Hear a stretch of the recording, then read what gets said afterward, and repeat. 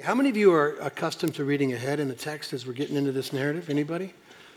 Okay, well, you know the task we got in front of us. 4 chapters, 7, 8, 9, 10, and dealing with the plagues. So at one point it can look like too much, and then if you look at the context of the passage, it might look like no fun.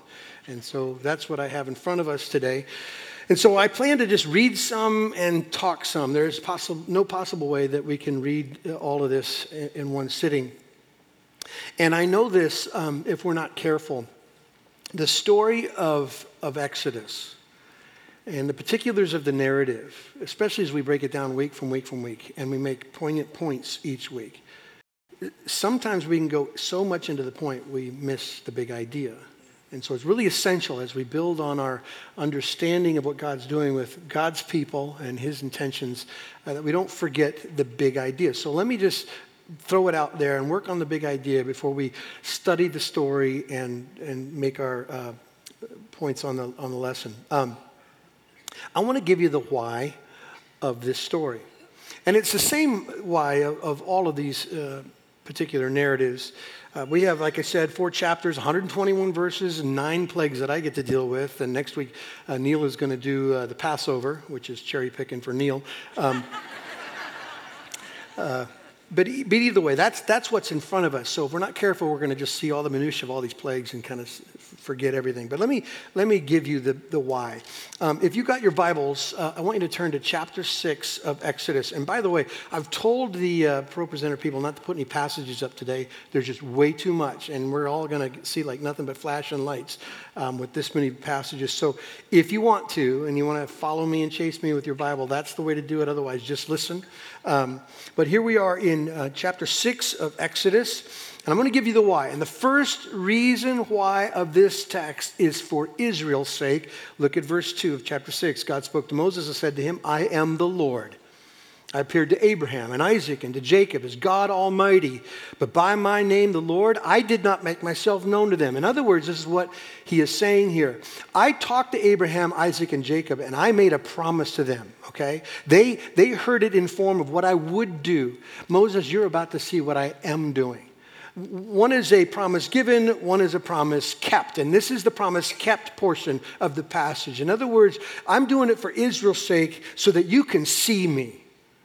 I'm going to develop your faith in me. And that's what he tells us. Then he says in verse 4, I will also establish my covenant with them to give them a land of Canaan, the land in which they lived as sojourners. Moreover, I have heard their groaning, my people. So why is God doing this? Because he's listening to his people.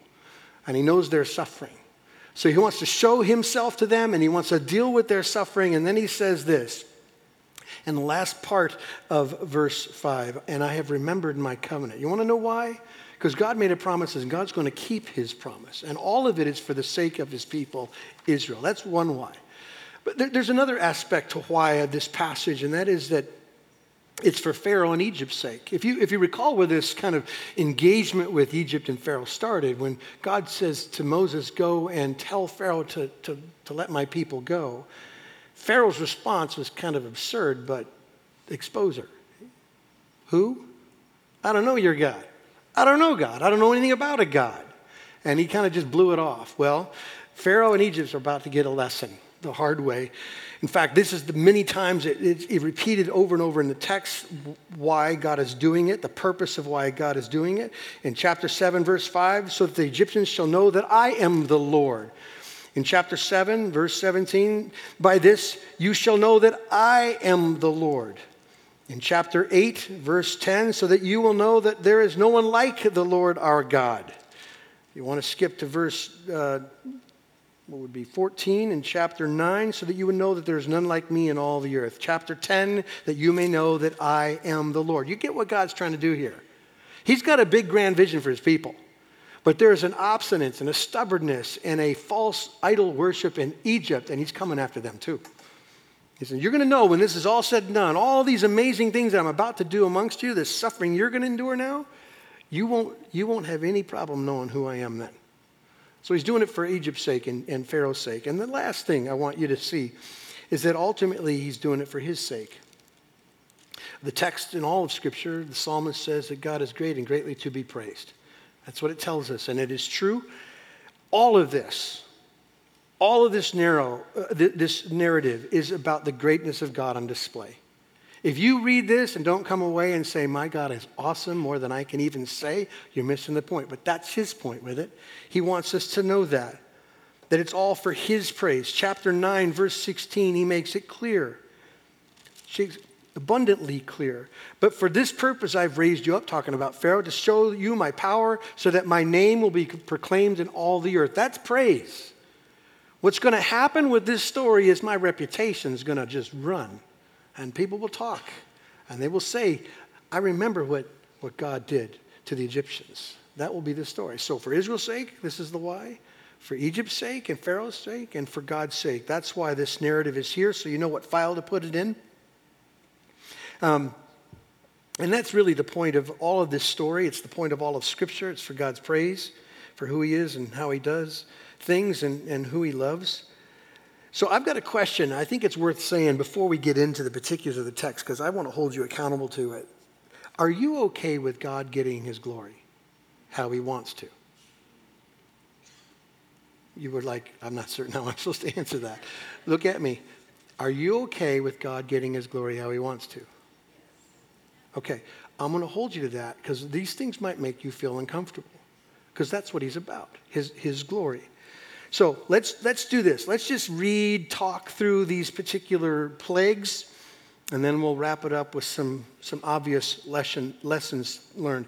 Let's pick it up in chapter 6, verse 28. I know we've been there already, but we're going to run in context into chapter 7 all the way to verse 7 as a setup to this. On the day when the Lord spoke to Moses in the land of Egypt, the Lord said to Moses, I am the Lord. Tell Pharaoh, king of Egypt, all that I say to you. But Moses said to the Lord, behold, I am of uncircumcised lips. How will Pharaoh listen to me? And we've already talked about this, that Moses had an insecurity problem about his speech and his lack of authority and who am I to stand before Pharaoh. And so God dealt with all that. But nonetheless, verse 1, chapter 7, the Lord said to Moses, see, I have made you, the text says, like God to Pharaoh. It actually says in the original language, I have made you God to Pharaoh. Not like God, but I've made you God to Pharaoh. In other words, he's saying, when you get before Pharaoh, you will have authority and he will know it. When you stand there, he won't be confused that you're just some kind of slave representative. He's going to know you have authority. There'll be a demeanor in Pharaoh that responds to you like God. Does that make sense? Okay. And you and your brother Aaron shall be your prophet. You shall speak all that I command you, and your brother Aaron shall tell Pharaoh to let the people of Israel go out of his land.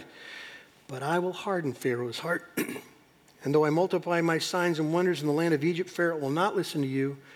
Then I will lay my hand on Egypt and bring my host, my people, the children of Israel, out of the land of Egypt by great acts of judgment. The Egyptians shall know that I am the Lord. When I stretch out my hand against Egypt and bring out the people of Israel from among them, Moses and Aaron did so. They did just as the Lord commanded them. And Moses was 80 and Aaron was 83. That's how this story starts. And before we get into the plagues, there's a moment where Moses comes before Pharaoh, and I'm certain if you've read this, you're familiar with this prove it moment. You know, when Pharaoh asks you to show your authority, your power, here's what I want you to do. Tell Aaron to throw down his staff, and it will turn into a snake. He does that in the very presence of Pharaoh. And he throws down his staff, it turns into a snake, and I don't know about you, but somewhere in this, you've got to ask yourself the questions. How many of these little magic tricks would it take for you to go, okay, something's going on here. I need to stop and ask some questions, some fundamental questions about God and what I believe and who's got the power and what's going on. But the text tells us clearly that the Pharaoh summoned the wise men and the magicians of the land to kind of perform the same trick. And so some have said, well, this is just a sleight of hand deal because the wise men aren't described as have been there when Aaron threw down his staff.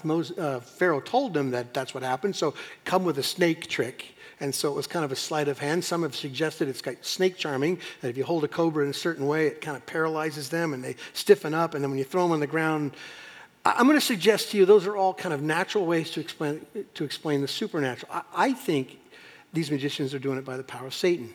As we will see over and over again in these next few plagues that show themselves. And here's what we are going to see again, over and over again. Satan cannot create anything. All he can do is emulate. So it's no wonder that when they show up, what they try to do is kind of keep up with God by emulating the snake trick, to somehow thwart that there is a God that should be submitted to. They just kind of blow it off. Now, it's important for us to know that there's more going on than just some kind of illustration with a snake. God is saying something about the idolatry of Egypt. Because Egypt, as you'll see in a pattern that we're going to get into this morning, had an idolatry problem, and the serpent was a symbol of Pharaoh's authority and sovereignty. The Egyptians worshiped the snake. So God throws their idol on the ground and tells it to crawl in the dust before Pharaoh. So what's the conclusion to this amazing little story, this beginning before the plagues? Verse 13. Conclusion, and Pharaoh's heart was hardened, or became hard. No turning, no recognition, nothing whatsoever, just whatever. I'm not listening. And so God then begins to up the ante and bring the pressure to Pharaoh and to the Egyptians. Here's the first plague, chapter 7, verse 14. It's the plague of the Nile turning into blood. And the Lord said to Moses, Pharaoh's heart is hardened. He refuses to let the people go. Go to Pharaoh in the morning as he's going out to the water, stand on the bank of the Nile to meet him, and take in your hand the staff that turned into a serpent.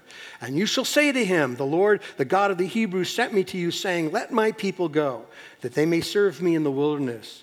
But so far you have not obeyed. Thus says the Lord, by this you shall know that I am the Lord. Behold, with the staff that is in my hand, I will strike the water that is in the Nile, and it shall turn into blood. The fish in the Nile shall die, and the Nile will stink, and the Egyptians will go weary of drinking the water. And the text goes on to say it wasn't just the river, that vessels that contained water in Egypt all turned to blood. So just imagine your water supply just going whoop, blood. That's what God did in their presence. And it all happened just as God said. But here we go. Here's the magicians. They show up, and somehow they pull off the same trick. Again, only emulating, never creating. But notice this. It's somewhat of a self-judgment. Because the curse is the blood, right? The water supply turning to blood. But what Satan does is contribute to the problem. He doesn't make anything better. He just adds more blood. So if you ever want to know a pattern of Satan, whenever he gets involved, he just makes things worse. He doesn't make things better. And clearly he does it for the people in Egypt. They show off supposedly their competing power, but all they do is bring more suffering to the people. Does that make sense? So, again, God was going after the blasphemy of Egypt. The Nile was considered the lifeblood of the country. It was life came through the river. Life was by the river. The Egyptians worshiped the river as their creator and sustainer of life. God was saying something. Do you understand? Again, just like an axe, chopping at a tree, taking down the idols, and he's going after everything they believed in. What's the conclusion? Verse 22 and 23. So Pharaoh's heart remained hardened, and he wouldn't listen to them, so the Lord, as the Lord had said. Pharaoh turned and went into the house, and he did not even take this into heart. That was the conclusion of an amazing moment. Here's the second plague. Chapter 8, verses 1 through 4. It is frogs everywhere. Okay? And the Lord said to Moses, go into Pharaoh and say to him, thus says the Lord, let my people go, that they may serve me. But if you refuse to let them go, behold, I will plague all your country with frogs. That's an interesting thing to bring on a bunch of people. The Nile shall swarm with frogs and shall come up into the house and into your bedroom and onto your bed and into the houses of your servants and your people and in your ovens and your kneading bowls and your microwave ovens. The frogs shall come up on you and on your people and on all your servants. And what we know from the text is the magicians showed up and did the same thing and just made things worse, brought more frogs. Impressive. Okay, again, God is making a point beyond just bringing Pharaoh and Egypt to its knees to release the people of God. He's confronting the idols of Egypt. In fact, many people who've studied the antiquity of Egypt would say they have many forms of deity. And one of their forms of deity was actually a goddess in the form of a frog. Head of a frog, body of a frog. And this goddess was, they believed, assisted in childbirth and was responsible for breathing life into the body. So if they felt that way, and suddenly now here is what they believe to be deity underfoot in your bread bowl everywhere, and you're going, I don't want this deity anymore. I don't want this anymore. You get what God was doing. He was pulling the rug out from underneath their religious observances as well as bringing them to their knees with Israel. And he did that. Now, when would you tap? When would you go, oh, okay, I'm done? I think that's a good question to just mull over in our mind. But it's interesting as the text goes on to say, and I think it's particularly important that God put it in here. Moses asks a question I don't think I would have asked. He looks at Pharaoh and says, okay, I know you want the frogs gone because you're pleading with me. Tell me when you'd like them to go. Now, what would your answer be? Now? Like frogs in bread bowls, bad. Now would be my preference. Pharaoh, after thinking about it, says, tomorrow. Let's do it tomorrow. Now, maybe he possibly thought, well, maybe this thing will just explain itself away by natural order. Like they'll just disappear. They'll go back to the water, and I won't have to submit myself to anything. Maybe this will just go away. But it made me think of something about our own lives. It reminds me that whenever we plan to obey God tomorrow, it's a sign of worldly sorrow today. Only true repentance makes you go, now. God, I see it as wrong. I see it as sin. But you know this about Pharaoh's heart. It said already a couple times. His heart is stone to God. And it'll be stone for 4 more chapters to God. And there is no way possible he would have said today. I don't want God today. And some of us in here, to be honest with you, you're feeling the consequence of the weight of your stupid decisions. But you won't say today. You won't say uncle. You're waiting for something else to sort it out, to fix it. But I want you to know that if you plan to obey tomorrow, you are not truly godly sorrow. You are struggling with worldly sorrow. And there's another story, another sermon about that. Nevertheless, look at the conclusion of this particular plague, verse 15. But when Pharaoh saw that there was a respite, okay, Moses prayed, frogs are gone, he hardened his heart and he wouldn't listen to them. You know the rhythm. Let's pick up the third plague. This one is the plague of gnats. The text says, many say it's more than gnats, that it's lice. That the bug isn't just a pesky bug in your face, but one that got in your skin, got in your hair, got all over all the animals. Regardless, either way, God brought it. Verse 16, the Lord said to Moses, say to Aaron, stretch out your staff and strike the dust of the earth so that it will become gnats in all the land of Egypt. And it happened. Everywhere. Everywhere.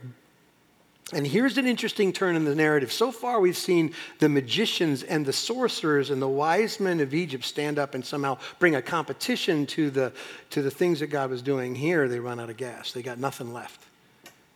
They have nothing to offer, and their conclusion, interesting enough, is to say to Pharaoh, it's the finger of God.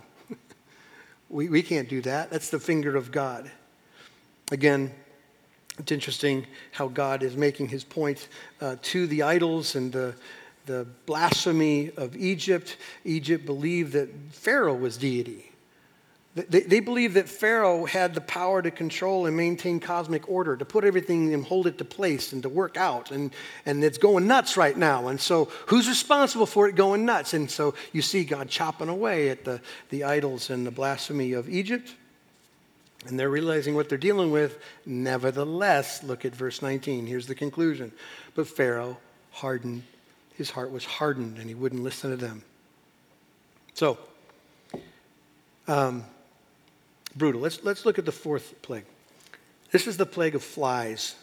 Verses 20 and 21, the Lord said to Moses, rise up early in the morning and present yourself to Pharaoh as he goes out to the water, and say to him, thus says the Lord, let my people go, that they may serve me, or else if you will not let my people go, behold, I will send a swarm of flies on you and your servants and your people, and in your houses and the houses of the Egyptians shall be filled with swarms of flies, and they shall also be on the ground on which you stand.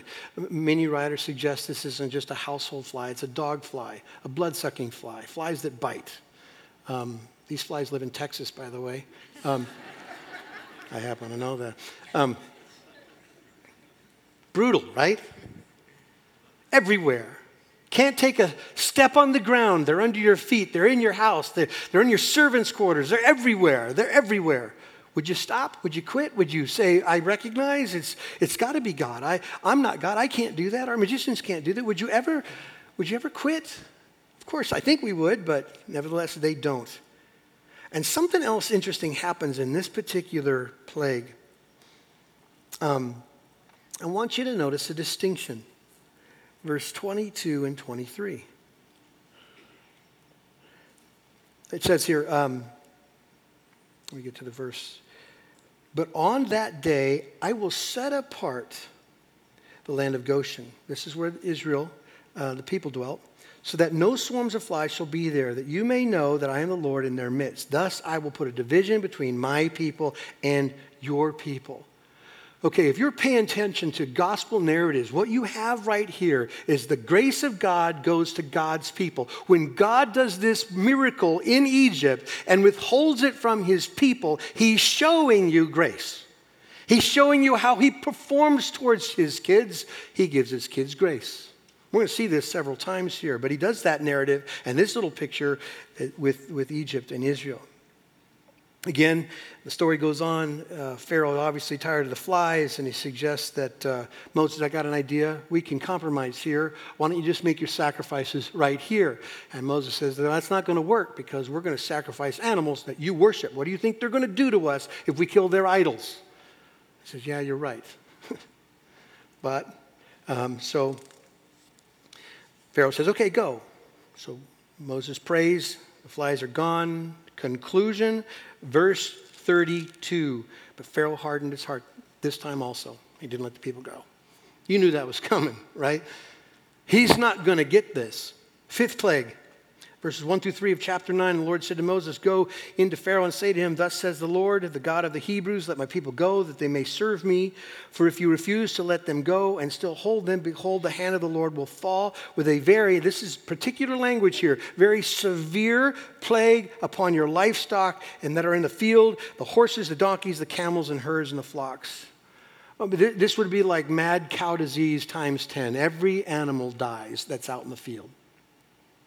He kills them all. He brings death to them.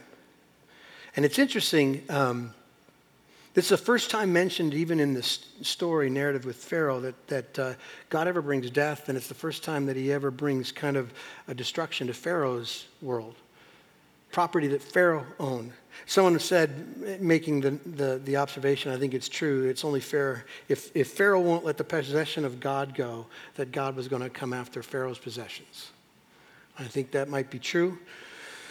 Again, it's a judgment of God on the deities of Egypt, the Egyptian gods and goddesses, and perhaps you've ever studied Egyptian history or culture in the past, but most of their gods and goddesses were depicted as livestock. Cattle, horns. You've seen this stuff, even in kind of pagan kind of movie scenes. It is sort of their deal. Truly sacred cows is what they had. And they believed that all these cattle were responsible for life itself. So what does God do? You really want to give them sovereignty? They're all dead. Now what do you do? Again, I would tell you, beyond just being gracious to Israel, by getting them freed eventually, he's being gracious to Egypt by undermining all of their false gods. Which is sort of what he does with us too, to be honest with you. It's not like we sit around and make a list of weird things like cattle gods or fly gods or snake gods. We don't do that stuff. We have other versions. Money, success, blah, blah, blah. And sometimes God just goes, no, not today. Not that one. When it's all said and done, your contentment, your joy, your happiness is in me and nothing else. And he's good to do it. He's good to do it. So I want you to notice again in verse 4, God makes a distinction. But the Lord will make a distinction between the livestock of Israel and the livestock of Egypt, so that nothing of all that belongs to the people of Israel shall die. Do you think Pharaoh saw this? Do you think he looked over at Goshen and saw, oh my gosh, there's a difference between us and them? God is bringing weight, or something's happening to us and something's not happening to them. I just want to repeat this line so it sinks really deep into our bones. Remember, grace is shown to God's people. I want you to own that. So, what happened? What did Pharaoh do? Conclusion, verse 7. The heart of Pharaoh was hardened. He didn't let the people go. Anybody surprised? Okay. He wouldn't let him go. Here's the sixth plague, boils, verses 8 and 9. And the Lord said to Moses and Aaron, take handfuls of soot from the kiln and let Moses throw them in the air. In the sight of Pharaoh it shall become a fine dust over all the land of Egypt and become boils breaking out in sores on man and beast throughout the land of Egypt. And it happened. Painful sores and boils over the people of Egypt. And again, many gods in Egypt. that were supposed to ward off sickness and disease. And nothing could stay the hand of God. And everybody was sick. And there wasn't a god or goddess that could solve the problem. They were left to kind of look themselves in the eye. And I don't know, there's probably a group of them at this point looking at Pharaoh going, okay, come on, Pharaoh. Every time you say no, something bad happens to us. But you know the conclusion. It's the same conclusion as always. Verse 12, but the Lord hardened the heart of Pharaoh, and he didn't listen to them as the Lord had spoken to Moses. Seventh plague, hail. Verse 13, the Lord said to Moses, rise up early in the morning and present yourself before Pharaoh and say to him, thus says the Lord, the God of the Hebrews, let my people go that they may serve me. For this time I will send all my plagues on you yourself. And the phrase actually is better said to your heart. God says, I'm coming after your heart, Pharaoh, and on your servants and on your people, so that you may know that there is none like me in all the earth. For by now I could have put out my hand and struck you and your people with pestilence, and you would have been cut off from the very earth. But for this purpose I've raised you up to show you my power, so that my name may be proclaimed in all the earth. Because you're still exalting yourself against my people, and you will not let them go. Wow. Verse 17 or verse 18, behold, about this time tomorrow, as I will cause a very heavy hail to fall, such as never has been in Egypt from the day it was founded until now. Now therefore send, get your livestock and all that you have in the field into safe shelter. For every man and beast that's in the field that is not brought home will die when the hail falls on them. And that's exactly what happened. Hail. Fire, hail, bad storm, and it killed everything out in the field. Again, the Egyptians had gods plentiful, gods over the sky, wind and rain, and there was no god they had that could stop this. God was proving his point that he alone is sovereign. There is no one else that is. But I want you to notice something. God's doing something in the hearts of some. Verse 20, here's what it says. Then whoever feared the word of the Lord among the servants of Pharaoh hurried his slaves and his livestock into houses. But whoever did not pay attention to the word of the Lord left his slaves and his livestock in the field. Somebody is getting the point. There are parts and pieces of the Egyptian people that are going, okay, I see enough. I don't need any more. I'm going to obey the word of God. In a simple form, all they did was say, put the animals in shelter. Stay in shelter and we will live. It's interesting, we're going to come back to this, and I think I said it, but Neil's going to be dealing with the Passover. And what we'll see at the end of that story, when Egypt lets Israel go, and Israel's leaving towards the promised land, the text says something very interesting. It said a mixed multitude went. In other words, God is saving more than just Israel here. He's working on some Egyptians, and some of the Egyptians go with, which is always true.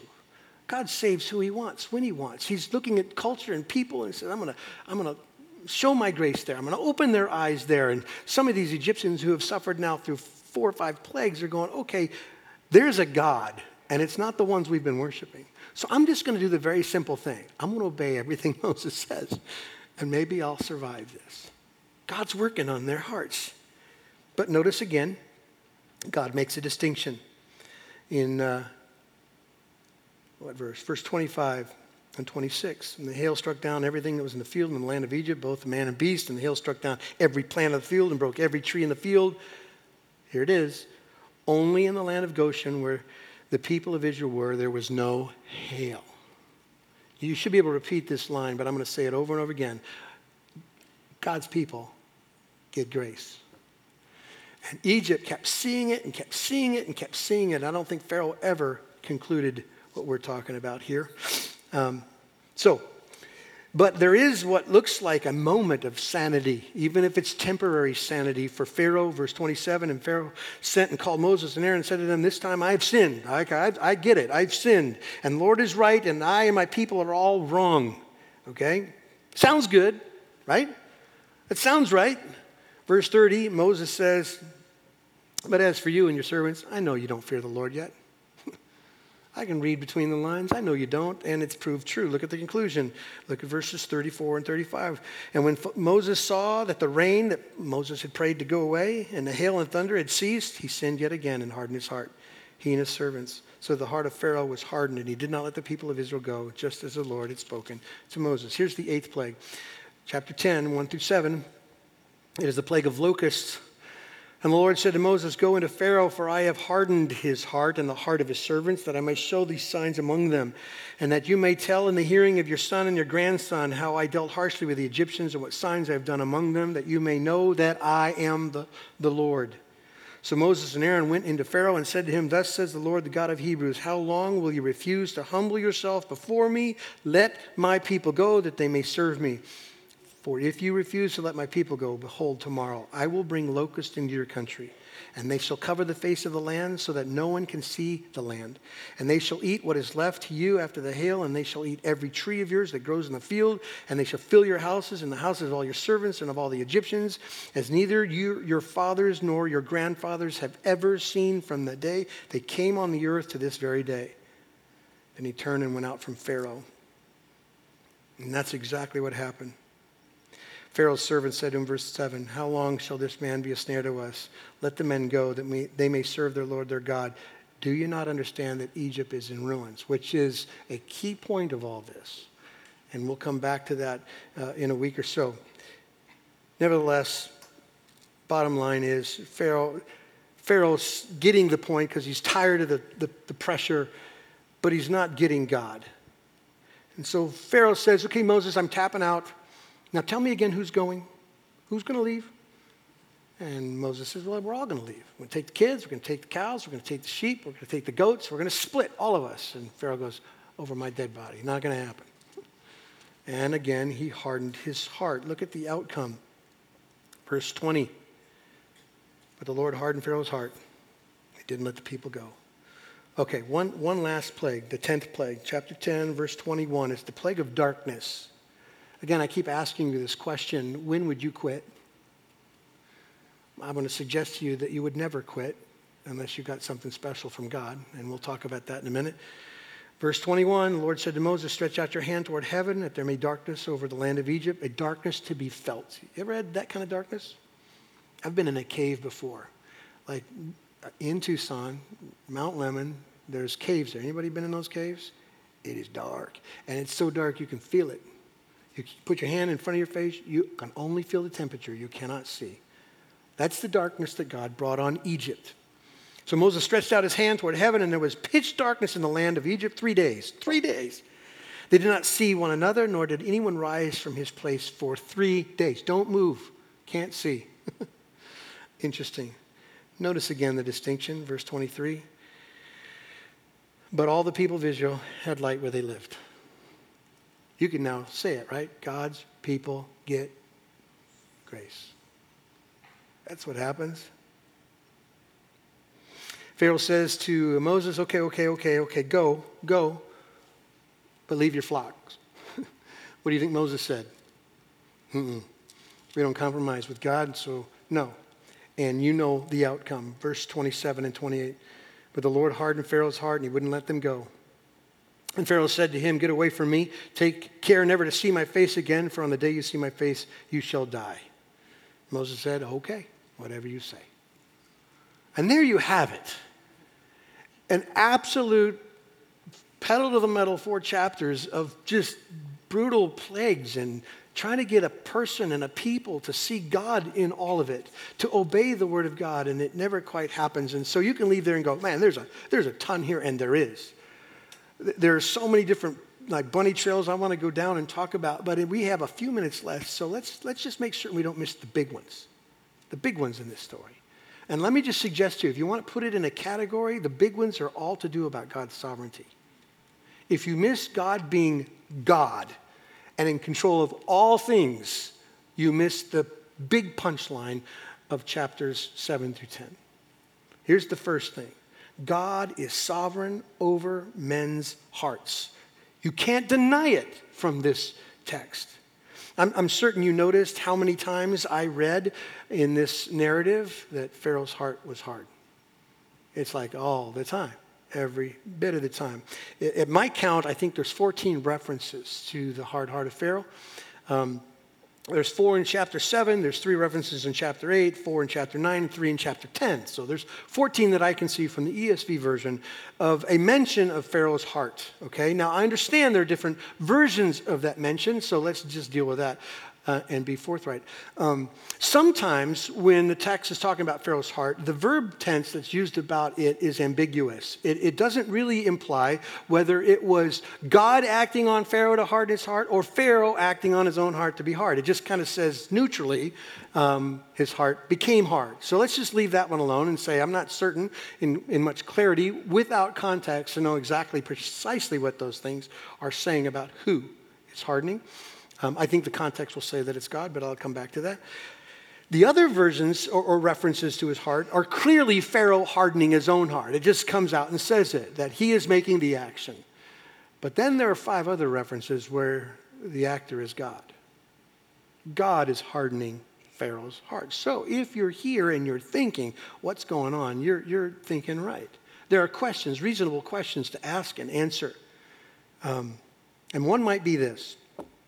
Does God truly harden hearts and then punish people for their heart to be hard? That's a fair question, right? And if you're a thinking person, you probably would come to that question. And then another question that's been asked 1,000 times in the history of the world. Is God unjust? Because that whole thing you just said, Tim, sounds like that's not fair. So is God not fair? Is that a reasonable question? I'm going to give you the answer bluntly. No. God is never unjust. Ever unjust.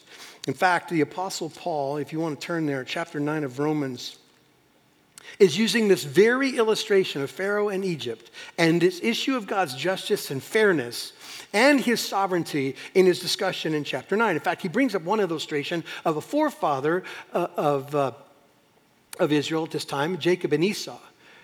And Jacob and Esau were brothers, twins, and God just simply says that I favor one, I don't favor the other.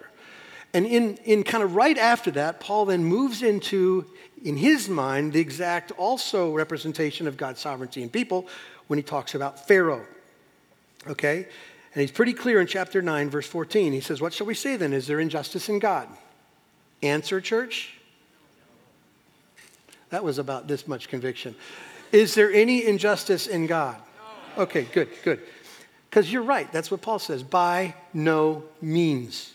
For he says to Moses, get ready, I have mercy on whom I have mercy. I'll have compassion on whom I have compassion. So then it does not depend on human will or exertion or work, but on God who has mercy. For the scripture says to Pharaoh, here's the example, for this purpose I've raised you up, that I may show my power in you and that my name might be proclaimed in all the earth. So then he has mercy on whom he wills, and he hardens whomever he wills. Here's what we have to understand about justice and God and sovereignty over human hearts, mercy on whom he has mercy, compassion on whom he has compassion. In order for a charge of injustice to stick, you'd have to convict God of being unfair to the innocent. Innocent is a key word. Pharaoh isn't innocent. He's a brutal dictator, oppressive to a people. He killed children, for crying out loud. He's standing there in the midst of obvious God and shaking his fist at heaven, saying, you're not there, you don't exist, and I will not submit. He's not an innocent character. So for God just to be involved in somehow Pharaoh's condition, isn't that he's being unfair to him? But I have to admit that if God were to judge anyone who was sinless or withhold himself from anybody who said, I want you, well, then you got something that might stick. But we already know the answer to those questions, don't we? Because Romans, Paul tells us the answer to that. No one seeks God and no one does good. Not a single one. Nobody. You and I don't care how old you are. I don't care if you're a junior high kid. I don't care if you're a 90-year-old person. You know fundamentally this doctrine without ever reading the Bible. You were born a sinner. You don't wake up to sin. You're just wired to sin. You're wired to self, and you're wired to just pride, and you're wired that way. We're born that way. You raised a child ever? You don't teach them to sin. They come that way. Original equipment, right? OEM. No one does good, not even one. No one seeks God. So let me ask another provocative question. If God is involved with Pharaoh's heart, then let's just do this. What does God have to do to harden a heart? Reasonable? I'm going to give you a simple answer, and I'm certain there's way more sophisticated, smarter people than I. I'll give you an answer. God has to do nothing. Nothing. If man is truly born dead and blind, sinful from birth, at war with God, then you need to understand something, that unless God acts on the behalf of the other person with grace, all we do is stay dead. You can't make yourself alive without him acting on your heart. And that's the truth of the gospel. All God does to harden Pharaoh is withhold grace from Pharaoh. Don't illuminate his eyes to see his hand moving in all the plagues and all the ways. Just stay away from it, God. Don't go there and open his mind to see those things. Do nothing. All he has to do is just pull back the restraints and let the natural inclination of the human, sinful man run its course. And you know what happens with that. We know this. I mean, we talk about this all the time. Mercy and grace aren't earned. They're not deserved. They are simply gifts given by the will of the giver to the undeserving. And that is what we all in here need to see. We start as undeserving. And if we believe, if we confess, we know we've received a gift we did not earn. That's grace. That's mercy. When God gives sinners over to the rebellion that they want, they are hardened in their unbelief. Do you understand? In fact, to be honest with you, that's what Paul says in Romans 1 as he lays out for us our doctrinal thesis, our confession of the problem and God's solution. In chapter 1, he talks about the issues of the heart. When he says, for although they knew God, and even sounds like he's reading Pharaoh's journal, for crying out loud. For even though they knew God, they didn't honor him as God, nor give thanks to him, but they became futile in their thinking, and their foolish hearts were darkened.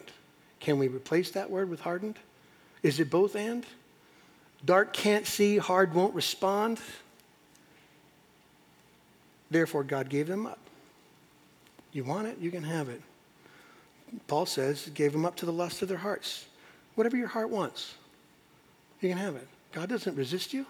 He lets you have what you want. And they exchanged the truth of God for a lie. Sound like Egypt? For this reason, God gave them up to dishonorable passions. Sound like Egypt? And since they did not see fit to acknowledge God, God gave them up to a debased mind that thinks as it ought not to think. If you simply want a great biblical explanation of what happened to Pharaoh, God was doing his thing, and he just didn't intersect Pharaoh with sight. Pharaoh was hard. Pharaoh was sinful. He was the problem, and God did not extend sight. Now, I understand when we're talking about sovereignty, specifically over people's souls, that we have a tendency to trip over wrong questions. Our minds are flooded with questions, but can I boil down all the questions? Not that they're not important, not that they don't have some merit. I want to boil it down to the most important question today. The question you should ask whenever you stand face to face with God's sovereignty in all things, specifically the hearts of men, the only one real question to ask is this: will you believe? Wouldn't that be fair to say to Pharaoh? I mean, for crying out loud, you got frogs, you got flies, you got dead cattle, you got hail, you got bloody rivers, will you believe now? Will you believe now? No? Well, then you can have what you want. You can have what you want. Because the promise of Scriptures, and it's so encouraging, and here's what you need to know about God. He never turns away anyone who will come to him. You want him? You want God? You can have him. If you want God, that's grace. You can have him. He never turns anybody away. That's what Jesus said himself in John 6. Whoever comes to me, I will never, ever, ever cast away. Ever. That's a promise from him. You can bank on that. There's something else this story reminds me of, and we're out of time, and I'll briefly mention these things. God is sovereign over sin, and he steers it towards his own purposes. You notice in this encounter with Pharaoh that there's never a place where God looks surprised or overwhelmed, like, oh my gosh, didn't see that coming. This is not good news. In fact, is that the text tells us that it's in every rebellion of Pharaoh that God is steering it towards his purposes. I already read this passage to you, but he says, so that I can be made known and so that I can be praised. That's his intention. Same thing that Paul says in chapter 9, exactly same thing. So here's the deal. Sometimes, and this is where it fits in your life, sometimes our reactions and our worries about the sin in our culture, the craziness in our culture, and the sin and the craziness in us says more about our lack of faith.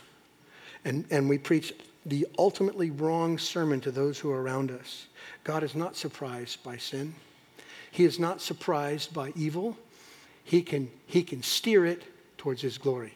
He can take it and say, what you meant for wrong, I will do good. What you think is thwarting my purposes, you have no idea how sovereign I am, and I will turn it and twist it into a gloriful message. That's what he promises. So when you get carried away with, oh my gosh, the culture's falling apart, don't freak out. When we say sovereign, I don't even know how to tell you how sovereign he is over every story on the planet. He is over all things. He is not frustrated. He is not worn out. He is not overwhelmed, and he's never surprised. He's steering all of it to his glory. Make sense? One other thing. God is sovereign in rescuing his people. You can't avoid that in the story of Israel in Egypt, right? He is sovereign. That's the story of Exodus, and by the way, it's the story of Scripture. It's clearly the story of the Gospels. God is sovereign. He's made a promise to redeem his people through the sacrifice of his son, and watch this, church, it has happened. Paul says in Romans chapter 8, there is therefore now no condemnation, no judgment whatsoever for those who are in Christ Jesus. It's happened. And therefore there will be no separation for those in Christ. Nothing in all the universe can separate you, child of God, from the hand of God. Nothing. He is sovereign. Aren't you glad? There's not a story that he gets frustrated with. He's in charge. And all this is supposed to do, honestly, is make us praise him and thank him. So let's do that. Let's pray. God, we do thank you. As much as we can muster, we thank you. This story reminds us of how desperately broken we are. And without help, we are stuck in that position. So God, those of us who are your children, we call ourselves children of grace. We understand we didn't earn, we didn't learn, we didn't know anything. You invaded time and space, and you opened our eyes to see and believe. And so we give you all praise, glory, and honor. God, we will live as people of faith knowing that there isn't a story on this planet, and even in our own lives, that is somehow thwarting your plan. You're sovereign over all. And so we do praise you this morning in Christ's name. Amen.